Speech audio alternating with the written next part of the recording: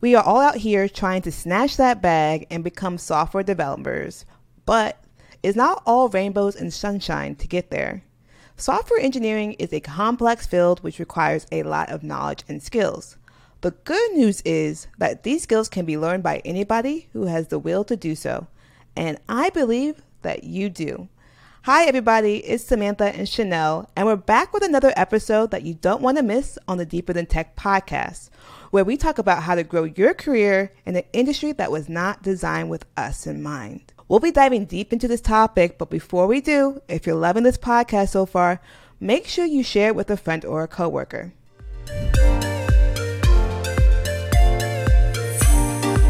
So, me and Chanel, we're both software engineers, and we didn't get there overnight. There was some work to get there. Chanel, what was the hardest part about software engineering for you? Man, understanding that I needed to have a learning mindset. That's a good one. Yeah, we constantly have to learn as developers. It's not going to be like, oh, you passed this test, you're done. No. Oh, you passed the test. There's like 5 more after this one. Mm-hmm. How did you get that understanding? Honestly, my director. So when I first got into my role, my director was very intentional about building relationship with me and like all of the hires. He really appreciates community.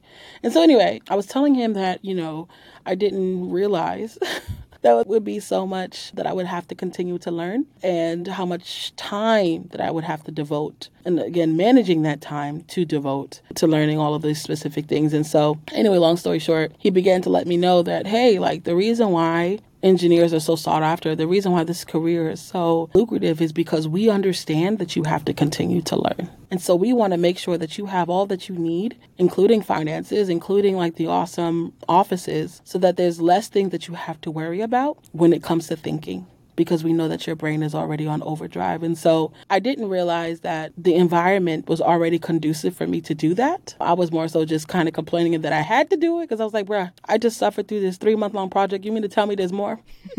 No. There's always improvements. Always improvements. And it's funny, I tell my mentees this all the time, but y'all living it out is a whole nother story. Character. But anyway, from there, he, was obviously very open to sharing out resources and connecting me with other people. And from there, I realized, like, Chanel, it's okay to continue to learn. And what I did is just made it, fun now. So if I am learning something, I'm going to create, from the space that I'm learning and then see as I'm doing if it's really sticking. Well, sometimes with our jobs, we're not always doing the fun thing. Sometimes we're just like, you got to build this. You just build it. You mentioned that you want to have fun. How do you keep learning about that? I had to learn Objective-C on the job. I've never had any kind of C language experience. I came from a very Python life, and everything was more so like linear, utilizing softwares like MATLAB, R, SAS, and things like that. So anyway, now having to pivot to a C language, which is way more verbose, lots of more syntax and words that have to be spelled in order just to say print. It's too much. Okay.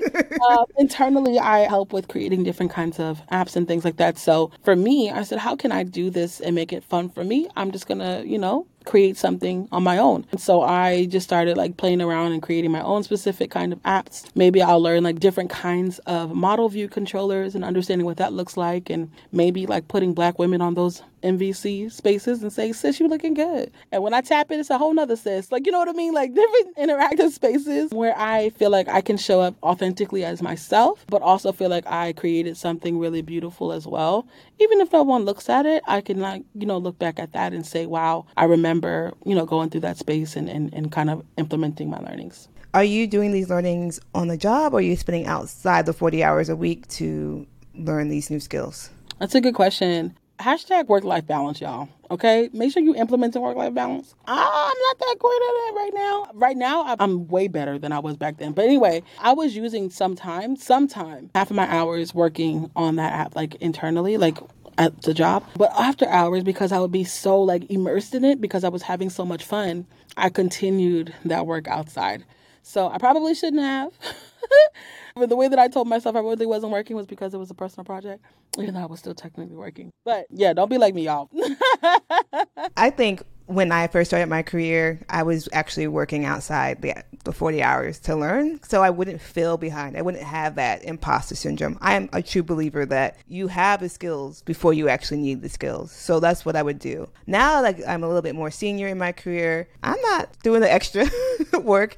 I'm going to be like, this is my foundational time. I'm going to learn during that time, which is like usually a lot of companies will give you like 10% of your time to like keep up with your learning. Because if engineers are learning new cool technologies, the product can be better. And I think jobs should give you that space to advance the technology at the company. So I said I absolutely agree. Yes. So we talked about a little bit about beginning of your career, you should learn outside the job. So what qualities does one need to become a successful developer?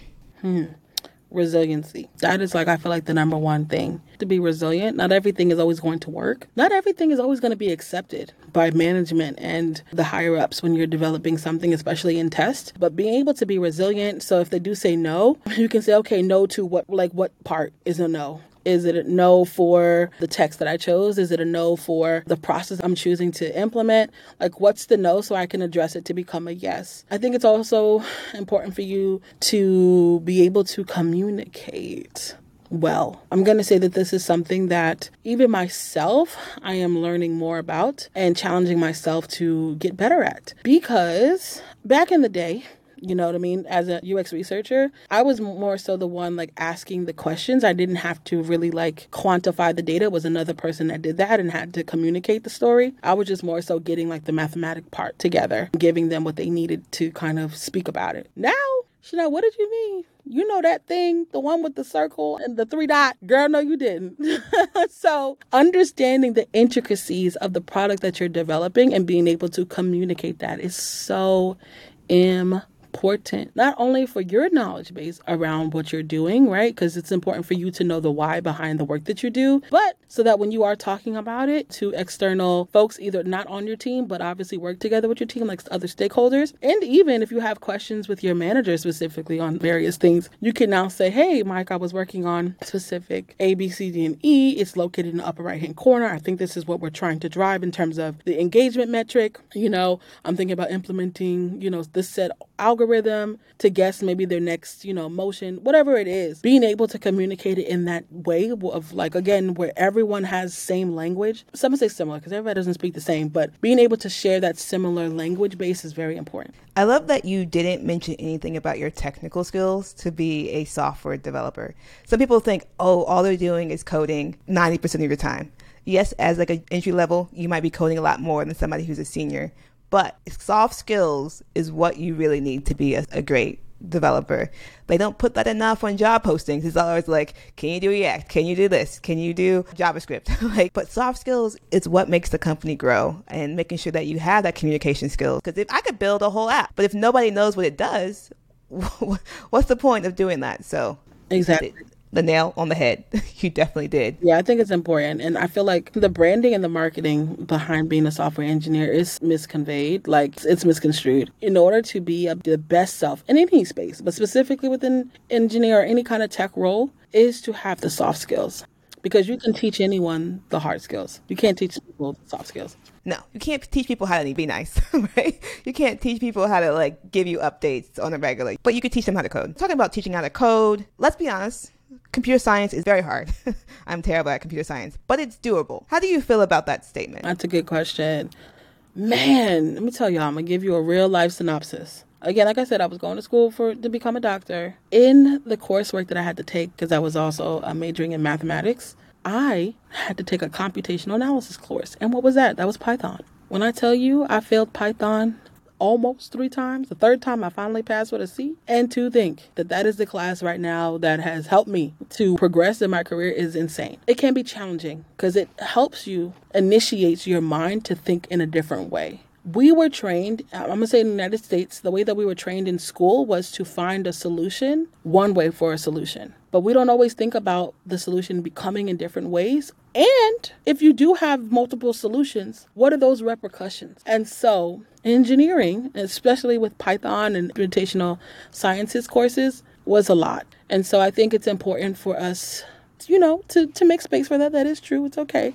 But through all of that as well, allowing your mind to expand. because it is a new way of thinking. And I think that's what makes it hard. It's because you have to now think a different way versus somebody leading you to an answer. That's exactly what it is. Because we were always taught 1 + 1 = 2, but maybe 1 + 1 = 3. But to like, well, anyways, that's a whole nother conversation. I think that's just funny.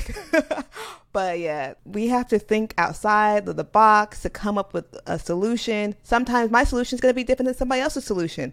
And then figuring out how that solution can be faster and more relevant for the user. There's a lot to computer science, but yeah, it's doable, but it's hard. So talking about things that are hard, sometimes we feel discouraged when we're becoming successful developers. Sometimes people tell us, no, you're not doing great enough. What gets you out of that rut? It was hard originally. When I first started my role, we had a pitch meeting with product to figure out like where we wanted to begin to scope our new ideas. And so I thought my idea was like this greatest idea. I was like, man, if I was a user, I would want this. Like, this is great. It was great. I already know. Ciao. And being honest, there's a lot of area of opportunity there because I did not think about all the other things that goes into a business decision, right? So yes, as an engineer, we can say like, this will be great for our users. I think, after talking to designers and, talking with engineers, based upon the feedback that we've gotten, this is great. But I didn't consider how much space that would take up, like space and architecturally, like software, data. I didn't consider how much space that would take up even on screen. I didn't consider even like what would be the measuring metric for a specific thing. Like there was a lot of different spaces that were like, okay, so how are we going to do this? Why are we going to, like, you know what I mean? I just like idea. Great. So even though it was really cool and now I'm able to I'm building upon that same idea right now that I understand a little bit more about the different areas of the business and what they would need to say yes, I think it's important for us to make sure that we understand what we are trying to implement when we are trying to get your management or manager to say yes to a specific idea. Now, again, it was not easy.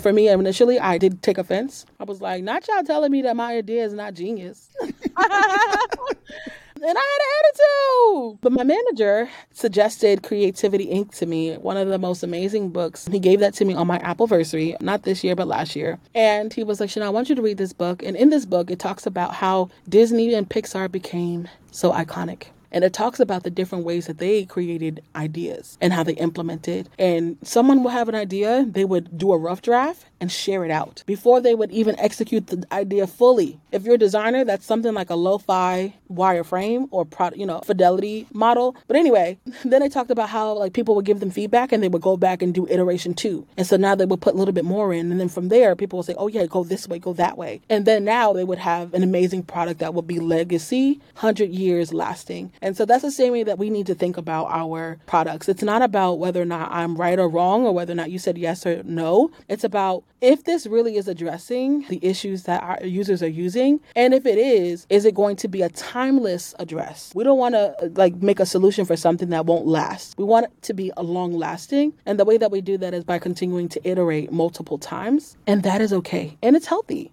It's healthy. You don't always have to have someone say yes. Sometimes you do need to have a no to help you with, further thinking through your processes and building your engineering or, whatever discipline character you have. You know how folks say it builds character? Child, it helps build character and resiliency. So if he did not say no, I don't think I would have been able to be in the space that I'm in now, where I can now confidently come in a room and be like, okay, this is what I'm doing. This is why I'm doing it. This is why, I'm addressing this feature. And these are the repercussions of that. Yeah, no's hard for me as well. I throw a fit. Like a small child in my head. They just told me no. Why did they just tell me no? So I love that you have built that character trait of accepting this and figuring out how you can iterate on the next version. Very important life skill. Was there anything recently that you were not able to solve? You're you didn't think you were able to solve, but then you solved it. Girl, yes. So again, I went through this whole trilogy of learning Objective-C, thinking I need to get all these books, learn different kinds of AppKit and iOS, macOS, all this kind of stuff. Ciao. I literally realized that all I need to do is just understand the basic, understand a different pattern, understand what these specific methods or functions do, and then from there figure out what else I needed to do, and then find the code for that. Why am I reinventing the wheel? go, sis, I wish I would have known that earlier on, but I wouldn't be able to get here if I didn't go through that long journey of process. So I went around this mountain. I'm now, again, like I said, I was supposed to be working on the specific project, put it on hold. I'm like, oh, I need to learn a little bit more. Now I'm coming back around the mountain. Now I'm understanding key concepts, understanding the product, understanding the why behind the use of specific product. And from there, I'm looking and like, oh, okay, now I know exactly where I need to tackle, first what I need to tackle first, where I need to tackle it at, what I need to add, what I need to remove, and what kind of question to ask. I would be going into meetings asking the most ridiculous questions because I didn't understand what I was doing. But now that I do, now I get really fruitful answers. So anywho, yes, I had an issue when, first I said no, but now utilize the work that I put in to understand and learn. I'm able to implement that now. And child, we're getting paper. Yes. Money. So thank you, Chanel. I love to see that you have grown in your career. And that's what this podcast is about, making sure that we all grow as people in tech.